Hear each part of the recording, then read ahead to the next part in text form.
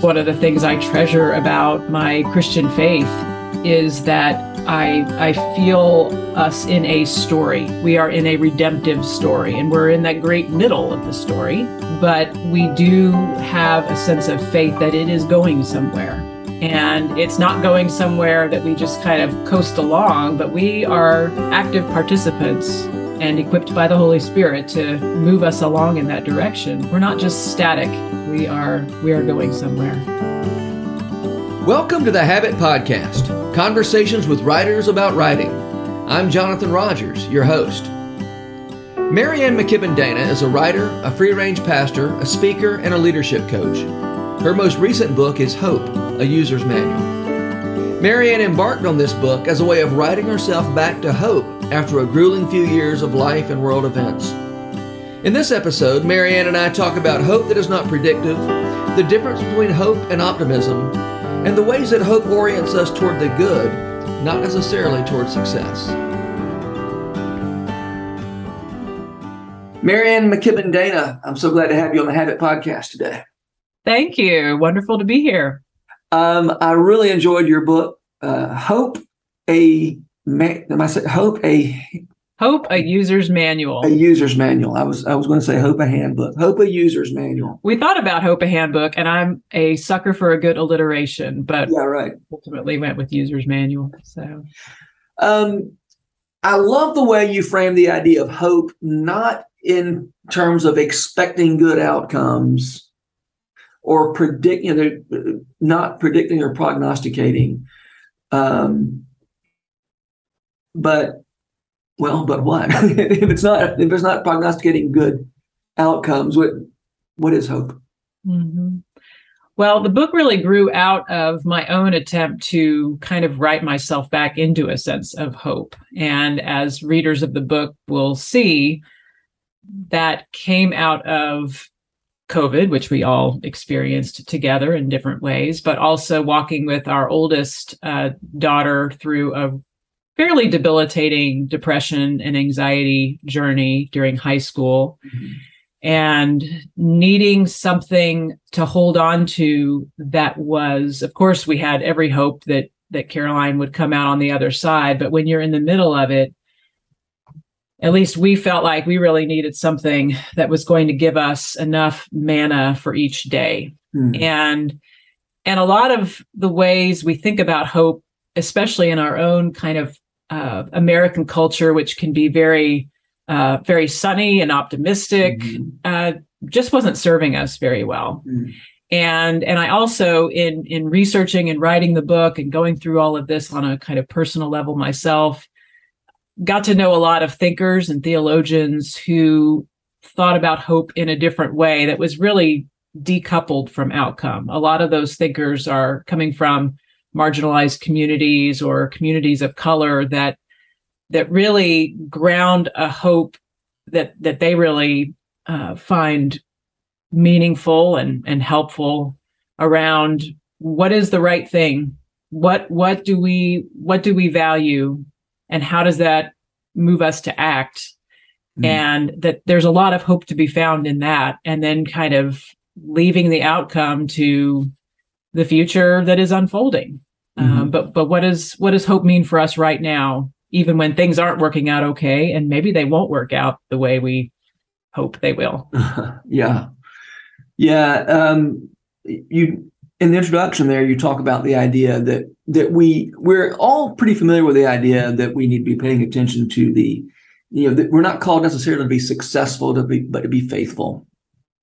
And yet it's really hard to resist the belief that if we're faithful, then God will reward us with success. That's right. And even those of us who I think would not resonate with the idea of the prosperity gospel, where that is such a direct cause and effect kind of thing, that is still very much in the air and water in this culture. And that was something that I also had to confront, is my own, especially when, walking with Caroline, who struggled so much, as so many did. This was kind of pre-pandemic, actually, but we've only seen that mental health kind of challenge and crisis among young people accelerating in light of COVID.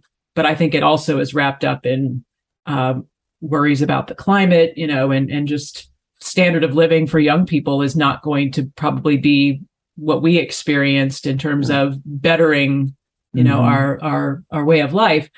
And so what do we do in the face of that? How do we respond? And I realized that I had a lot of implicit kind of, well, but I'm a good parent. I'm very thoughtful about the way that I parent, and my husband and I both, we think a lot about what it means to be a good parent and to be supportive. And yet, how could this happen? And realized I had some more of those tapes than I realized, that I wanted to be a faithful parent, and felt like that meant my kid would kind of be put on this sort of trajectory of success. And we really had to confront a different way of looking at what it meant to be supportive, what it meant to be hopeful, and ultimately I think came to a deeper place, but it's not a sunny place. And I think in our culture, we value the optimistic kind of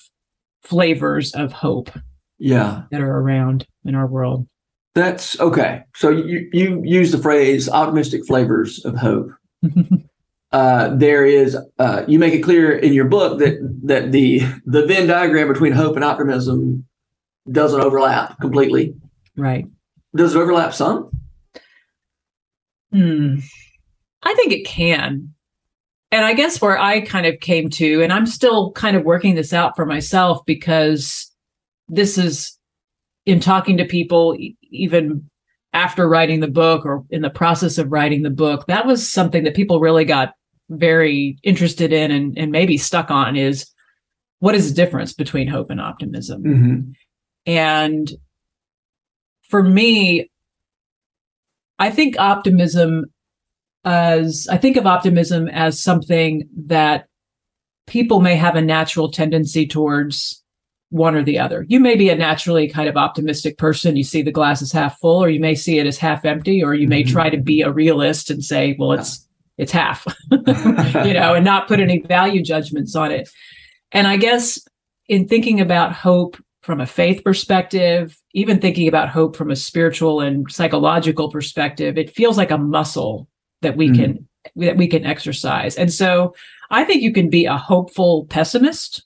I'm not sure. I hear this from people who work in environmental causes. I have a really good friend who says, I'm not real optimistic that we're going to be able to stem some of the worst effects of what's happening in the climate, but I'm a hopeful person because that's what compels me to act, and to act in spite of the evidence in some ways. And then there are others who I think are hopeful optimists who say, I see a lot of reasons to think that things are going to be okay. We're innovative as humans. We know we come together when times are hard, and so those can align. So I guess I would say that optimism is not essential for hope. And I feel like hope is a deeper resource for us to draw on, whether we're optimistic or not. Is the optimistic pessimist, what's the word I'm looking for? The spectrum, is that just a different spectrum from the hope and despair spectrum? Yeah, I think that, it's almost like they're on two different axes. Yeah, that makes sense. Because I think, again, I can imagine pessimists who also their pessimism leads them to not even try, to say we're on a trajectory that's going nowhere good, and we might as well just disengage and enjoy life for as long as we, And so, I think there can be intersection points. Isn't there also a kind of optimism that causes me not to act? Sure. Exactly. Right. Someone else that'll just work out. Yeah. And I talk in the book about that, this kind of, and I think we're seeing this now when we think about, one of the things I feel like we've really seen in the last couple of years is that even our own democracy requires us all to be involved. Like we need to not take for granted that this is the way the world works. And I think because the Cold War ended and we won, I think there could be a sense that we're all set now, and the values that we hold dear as people, as a nation, putting it in the Christian context, the things that we value as Christians, we need to fight for those things. And so, I think that optimism can also lead to inaction. It's a great connection. Yeah. I thought about Puddleglum a lot as I was reading your book. Nice. He was such a pessimist, but had so much hope. Yes. Right. Yep. Yeah. I love it. Yeah. And you're speaking my language. I mean, one of the things I really loved in putting this book together, in fact, there's a whole section, as you know, about thinking about story as a conveyor of hope, and what kind of story are we living? And it's one of the things I treasure about my Christian faith, is that I feel us in a story. We are in a redemptive story, and we're in that great middle of the story. But we do have a sense of faith that it is going somewhere. And it's not going somewhere that we just kind of coast along, but we are active participants and equipped by the Holy Spirit to move us along in that direction. But we're not just static. We are going somewhere. Yeah. Well, okay. Since you mentioned it, and this idea of us participating in hope, one of your formulations is hope is bound up in what we make real. I'd love to hear you say more about that and how that interacts with the tradition, the Christian tradition, that God is doing something, that our hope is in what God is doing, that is going to surprise us, right? I'm doing a new thing, right? God says. And it seems to me there's a discontinuity between what we do and what God does. I'll let you speak for yourself. I don't think you mean we act that our hope is in what we can accomplish on ourselves, by ourselves and for ourselves. So can you talk about that a little bit? What's the relationship between the hope in something that God's going to do without our help, and then our own action? Yeah, as you asked that question, I hadn't made this connection yet, but I'm realizing how much the content of the book and my thoughts around hope are grounded in really learning a lot around missional theology back when I was first going to seminary to be a pastor and studying these things, and my remembrance and what I appreciated about that kind of missional idea around vocation and around what the church is up to is that we are called to discern what God is up to in the world and to follow along, to participate in what God's mission is for the world. And so at our best, we are able to discern that and follow along in that same direction. We don't do it ourselves. I'm still enough of a Calvinist to say that we're never going to get this right. But we do that work of looking and listening, studying the story, immersing in that sacred story and scripture, and saying, what does it have to say to us now? And we move along. In terms of your question about hope is what we make real, I'm reminded, and I talk about him in the book, there's a kind of a hero of mine, a Lutheran pastor who lives in Bethlehem, named Dr. Dmitry Raheb. And he is, again, a Lutheran pastor, but also president of a college there. And one of his, I would say it's an article of faith, but it's certainly a phrase, a mantra, if you will, is hope is what we do.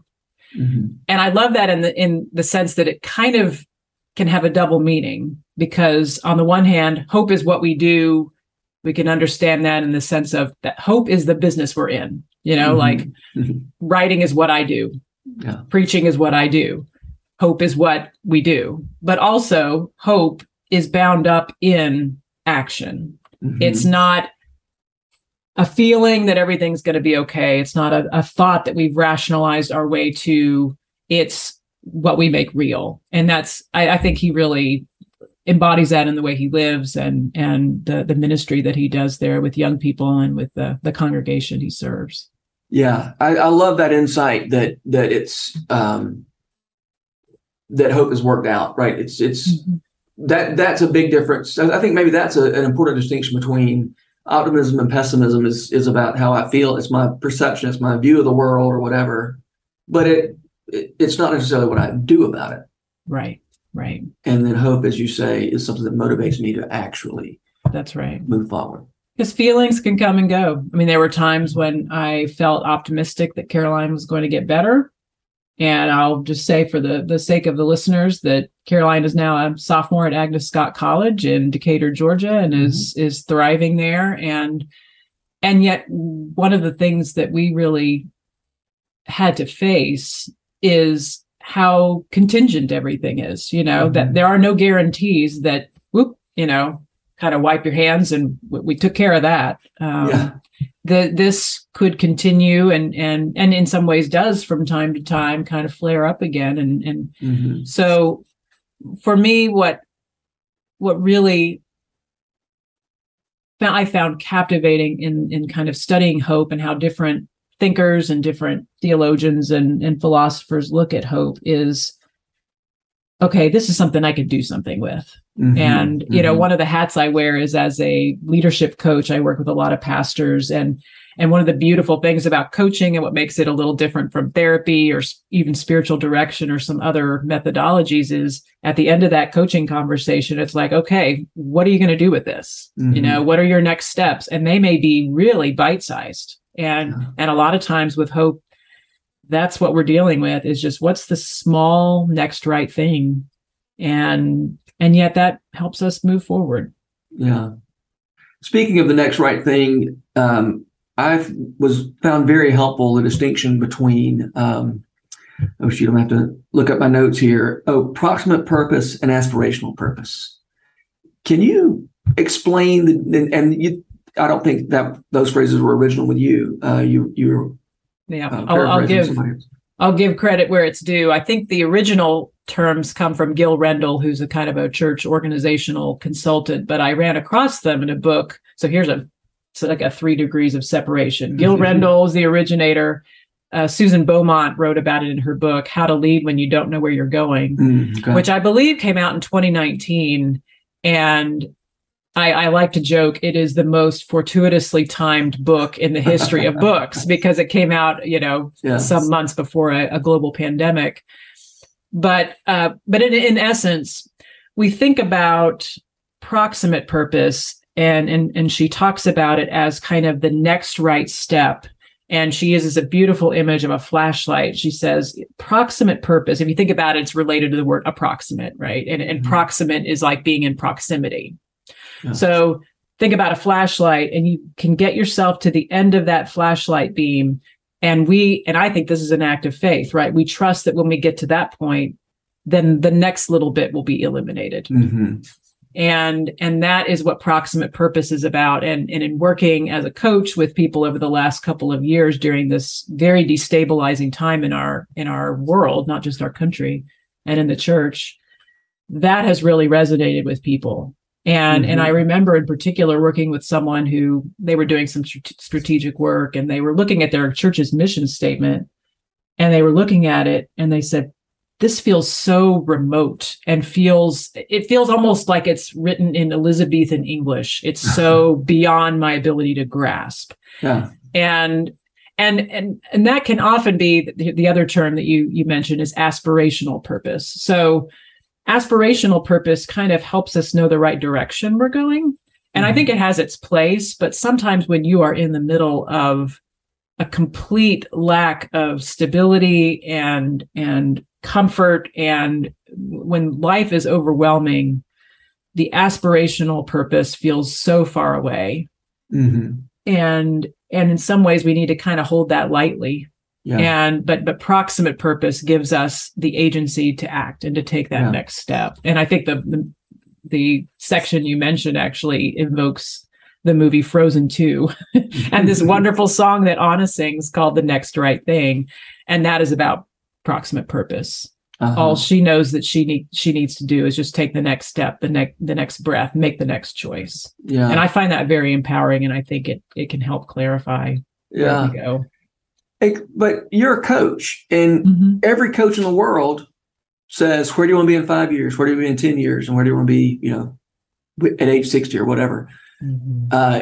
That's aspirational purpose, right? And as Christians, we have some clear guidance in that. We are called to share the good news of Jesus and to build the reign of God here on earth to the extent that we are able. We do that equipped by the Holy Spirit. It's certainly not our doing, but we have. I mean, I would say now this may be a thought that hasn't fully baked, so I'm just going to say it here. But perhaps the Great Commission is our aspirational purpose. Go into all the world and make disciples. Yeah, and maybe the Great Commandment is the proximate purpose. We do that by loving our neighbor as we love ourselves, right? I mean, I don't know. Like I want to think about that some more, but I do think the gospel story and the gospel itself, that message, has a really important interplay of both of those. Yeah, we are going somewhere. Eschatology is not a big part of what we preach on in the tradition that I'm in, but we believe that humanity, the world, God's creation is headed somewhere that is ultimately for the ultimate reconciliation of all things to God's self. So that's a heck of an aspirational purpose. It can feel overwhelming, but then also it's that stirring of the heart that helps us to be inspired to act. Yeah. That aspirational purpose can be a little daunting, but let me think of a few small things I can do today. That's right. Maybe a little less daunting. And your last book before this one was about improvisation. How does that relate to some of these things? And by the way, I'm about to ask you to apply these things to people who do creative work. So I'm giving you that little bit of a warning. Yep. Good.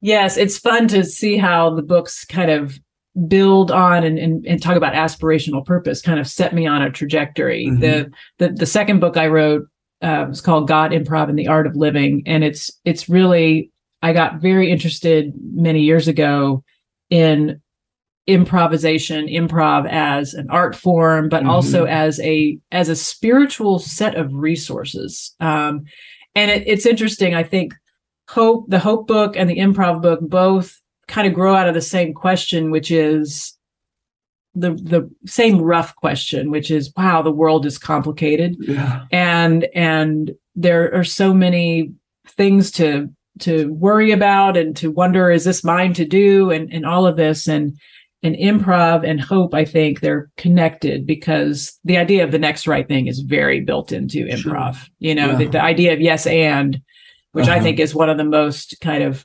spiritually rich resources from a quote unquote secular source that I can imagine, which is we receive what is offered and we build on it. And I think scripture is full of people yes-anding their way through into what God has called them to do. As distinct from yes, but, or. Exactly. Right. Setting up barriers and trying to run the other way. I mean, Jonah is a great example of someone who's not wanting to yes and when he gets that commission, that call from God to go to Nineveh. He says, nope, I'm going to go the exact opposite direction. And one of the things I think we learn and glimpse in improv is you can really only block for so long when you're talking about the Lord's call, that sooner or later, you're gonna head to Nineveh. But I also think the good news is that God works God's purposes out in spite of us when necessary. I mean, we are, I think God opts to work with our own flawed humanness to bring about God's purposes, but God is also not bound by those things. So I think improv and hope have that in common, but they're also both about what I'm going to do right this minute. That's right. There's a big, history is stretching way back and way forward, maybe way forward. But what am I going to do right this minute?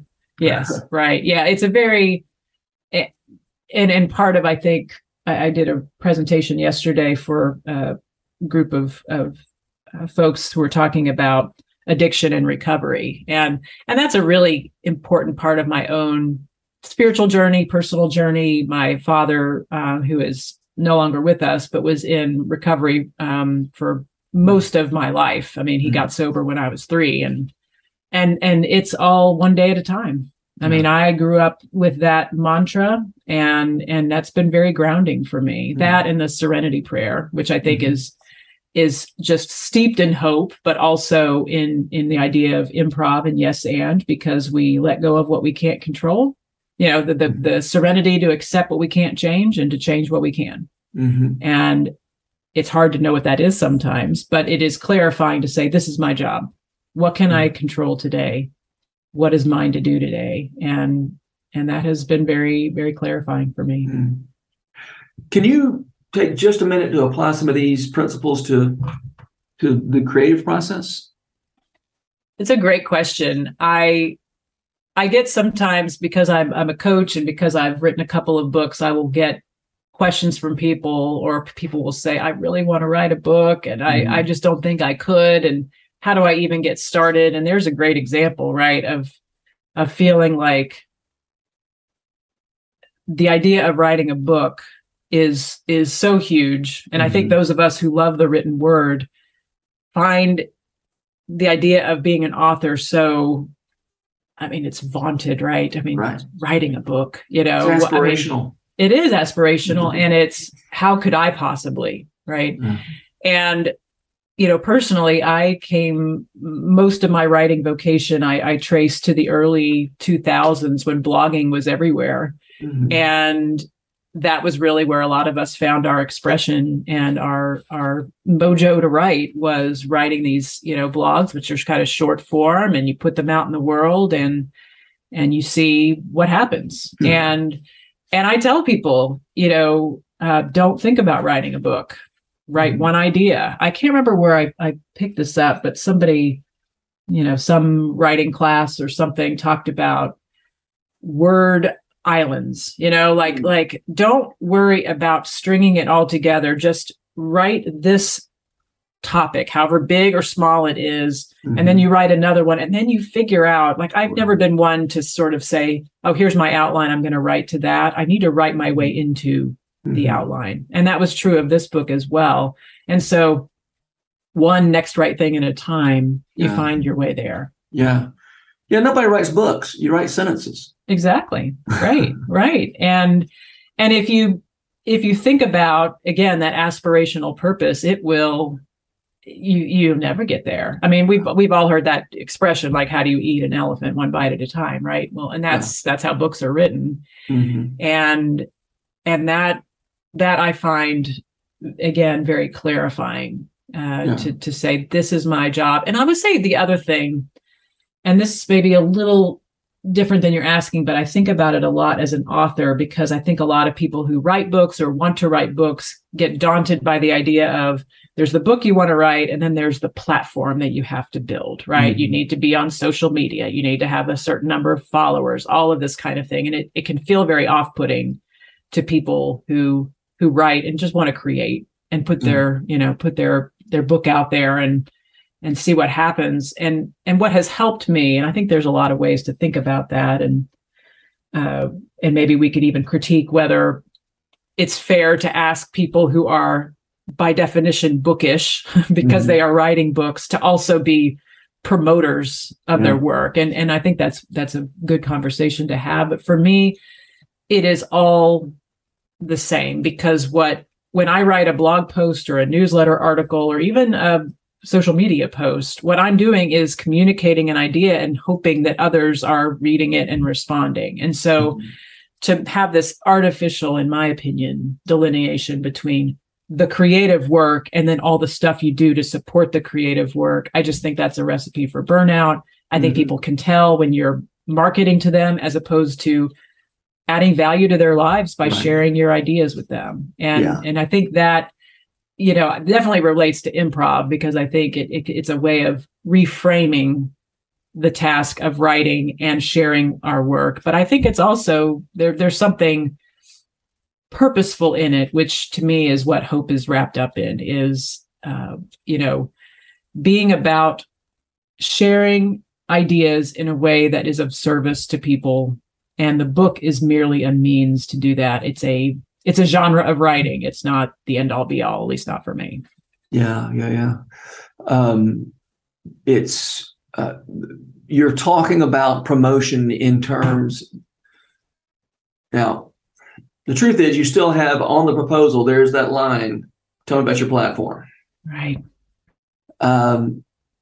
And so I think we have to leave that aside and consider, as you said, what's T.S. Eliot said, I'm gonna misquote this, but don't worry about the harvest. Tend to your sowing. Completely. That was not the way T.S. Eliot. It was sowing, and it's harvest is not your business. Sowing is your business. Yep. And as you said, I'm really glad you suggested that it's perhaps an artificial distinction between promotion and the work. If you can be generous in what you put out in the world, that's an act of hope. Yeah. Which is not necessarily rewarded with success. That is right. Going back to your initial question about faithfulness, right? And I think there's a really interesting conversation happening right now, and I have writer friends, and we talk about this a lot, of valuing our work and wanting to be compensated for it, because it's not something that everyone can do.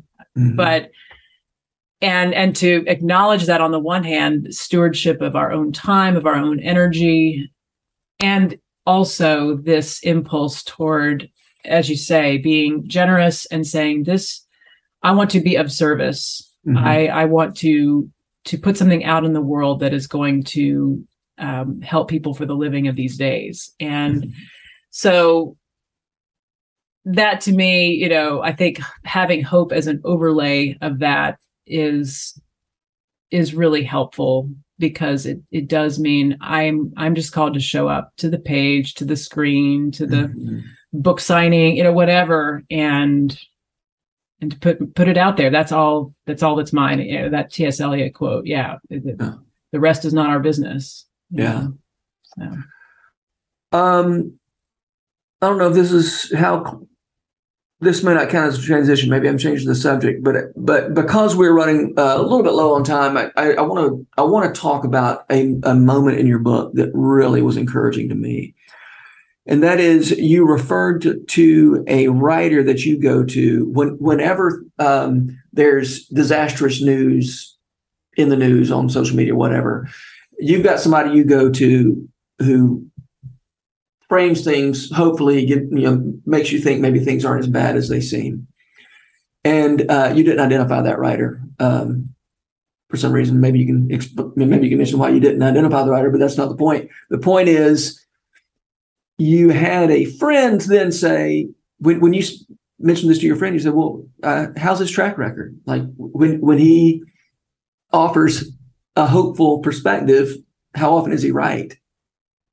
And you say, the more you thought about it, the less you thought that was relevant. That track record was not relevant. Tell me about that. Yeah, I was brought up short. The reason I didn't identify the writer is because he writes about politics, and he writes from a particular partisan perspective. Gotcha. And I didn't want to kind of muddy the waters with, I don't agree with that perspective. But I feel like, and we probably all have these voices in our lives. I hope that we do, and we hope we can find them. Voices that we, and I'm humbled at the times I think I have been this for others. In fact, I can think of times where I've put something out there and people have said, "Oh, I've been waiting for you to weigh in on this." And as I say that, I feel, wow, that's humbling to be that for others. But what I say about that particular writer, and the reason I took the chance to quote, it's kind of a story that's very indirect, because I'm not talking about the person in particular, but he likes to say that hope is an ethic. And I think that's why I lifted him up in the book, is because I think that's a really intriguing way of thinking about hope. You said ethic, E-T-H-I-C. Right. And and there's another section in the book, I think, that evokes this too. The idea, there's a philosopher named Kwame Appiah who talks about what he calls useful fictions. Mm-hmm. And these are things that we tell ourselves that may or may not be true, but they are things that help us live in the way that we would want to live with integrity, live with hopefulness. Mm-hmm. And it's a kind of a fun, here's another connection between hope and improv, is I have done this at times, when somebody cuts you off on the freeway, I automatically think, what a jerk. Yeah. But a useful fiction would be, I wonder what's going on in their life that they feel like they're in such a big hurry. Mm-hmm. And that could be completely wrong. They could just be a jerk, but I'm different by living that useful fiction, to use Appiah's term here. But that is hope as an ethic, I'm a different person by looking at this in a different way. Yeah. I think I sometimes am reluctant to weigh in on issues because I'm afraid I might be proven wrong. Right? Yeah. And it was really helpful to me to see this person in your life who speaks, whether or not their prognostications are correct or whether or not they're making prognostications, they're orienting you in the right direction. Mm. And I mean, that term orientation that's just all that means is facing the right way. Right. Well, and Jonathan, you just helped me make a connection too between what we think of. I mean, you think about the biblical prophets, right? Mm-hmm. Our colloquial understanding of the word prophet is you predict something, right? Mm-hmm. Prophets. I mean, mm-hmm. but that's not what biblical prophecy is. It is exactly what you described, right? An orientation toward hope or toward judgment, like we messed up and we are feeling the effects of that. And we need to turn back towards God and towards God's covenant. So I don't think this person would consider themselves a prophet, but they are a prophet in that sense of, when I read works just like his, not just his, but I think, I can face the day and do what's mine to do because he has pointed me in the direction. And it's irrelevant whether, this bill got passed or didn't get passed, whatever the kind of anxiety of the day is, this gives me what I need to move forward. And how is a useful fiction different from alternative facts? I may have even acknowledged that is a dangerous kind of thing. You did. I was just giving you a chance to explain yourself. Yeah. It's important. I think in a time when truth is so contested, and we have such a wealth of choices to turn to that will tell us exactly what we want to hear. It's a good question. I would say there's a little bit of the proof is in the pudding. And if I, and I think of useful fiction sometimes in a very personal kind of way, like these are internal dialogues with myself that allow me to live better. And I would probably say as a Christian, as one who, again, as Jesus commands us to love our neighbor as we love ourselves, that's probably the ultimate yardstick. Is this an alternative fact that just confirms kind of my own biases, or is this a useful fiction that allows me to live in a loving manner toward my neighbor and toward myself and toward God? Yeah. I love the example you gave in the book. I like even better than the example of, responding to somebody cutting you off. And that was, you were in the Starbucks or some coffee shop and a man in front of you. This was a true story, not an imagination. Yes. Oh yeah. This happened. Right. The man in front of you was making this elaborate order, 6 coffees, all kinds of different drinks. He was wearing a suit, and this was a Saturday morning, and you made the choice, instead of being aggravated, which you did for a little while, I think. Yeah. To say, maybe you came up with a story and by the way, I think your story sounds like it might be right. Yeah.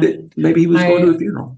That's right. I thought, why would somebody be wearing a suit on a Saturday morning and getting a bunch of drinks? And that was what I came up with, is he is, for people who have lost everything, he's going to bring them just exactly, your world is falling apart because your loved one is no longer with us, but I'm going to give you a little bit of comfort. And it changed everything. And that to me,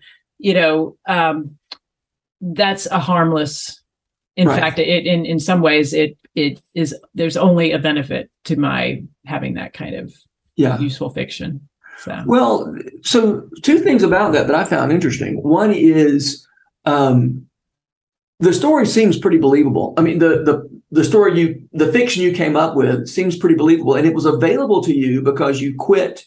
You took a step away from that tendency to my immediate aggravation. I'm now going to have, what kind of jerk wears a suit on a Saturday morning, right? That's one way to tell that story, and another is, what kind of person wears a suit on a Saturday morning? Maybe it's someone who's going to a funeral, Mm-hmm. Yeah. And so I feel like your openness to fiction, to fictionalize, may have opened you up to actually see what was true about that situation. The truth, right. On the other hand, as you said, what if it turns out that it wasn't true? You're still oriented in the right direction. I've lost. And we're back to Puddleglum, aren't we? And Puddleglum saying, if it turns out that this underground world really is all there is, well, my imaginary world, if it turns out Narnia is imaginary, then my imaginary world licks yours all to pieces. That's right. Well, and I just last week I was reminded of that wonderful Rachel Held Evans quote is, Christianity is the story I'm willing to risk being wrong about. I mean, that, if I'm going to make a decision about what's going on in that coffee shop, I want it to be in the direction of my offering grace rather than judgment. And that, and interestingly, I think that's another place where hope and improv kind of meet one another, because that's an improv game of what else could this be? I mean, it's called props, where you have like something and you turn it into something else, a pool noodle becomes, whatever. And that's what this is. What else could this be? Yeah. And that's a hopeful thing I can look at this in a different way. Yeah. So good. All right. Let me ask you one last question. Who are the writers who make you want to write? Oh, that's a good question, because some of them just kind of fill me with despair because they're so good. And I think, I could never be like that. They don't count. If they fill you with despair, they don't count. That's right. Those are not the ones. Actually, the first couple of people that come to mind are musicians, and I don't write music at all, but I love David Wilcox's work, and Carrie Newcomer is also a singer-songwriter whom I really love. Those folks, and they're both good storytellers in their writing. I know David Wilcox's work. I don't know that. Yeah. So those are beautiful. I love Mary Oliver's poetry. And sometimes because I don't write poetry, I think maybe that's why I also like the singer-songwriters. I'm like, I'm not even trying to write in this genre. But both of them really bring a lot. And I will say this is more of a craft type. I don't want to write like him, but I read him when I need some inspiration. There's gotta get his name. Yeah. There's an author in Austin whose name is Austin Kleon. Okay. And I've got his 3 books there, but there's Steal Like an Artist, Show Your Work, and Keep Going are his 3 books about creativity and the writing process. And I just pick those up sometime when I just need a little burst of inspiration. Good to know. Well, Maryann McKibben Dana, thank you so much for being here. This has been a lot of fun talking to you. Thank you, John. It was a big encouragement to me. So, thank you. I love to hear that, and I really enjoyed our conversation. Thank you for the chance to be here. This podcast is brought to you by The Rabbit Room, where art nourishes community and community nourishes art. And all our podcasts are made possible by the generous support of our members. To learn more about us, visit rabbitroom.com, and to become a member, rabbitroom.com/donate.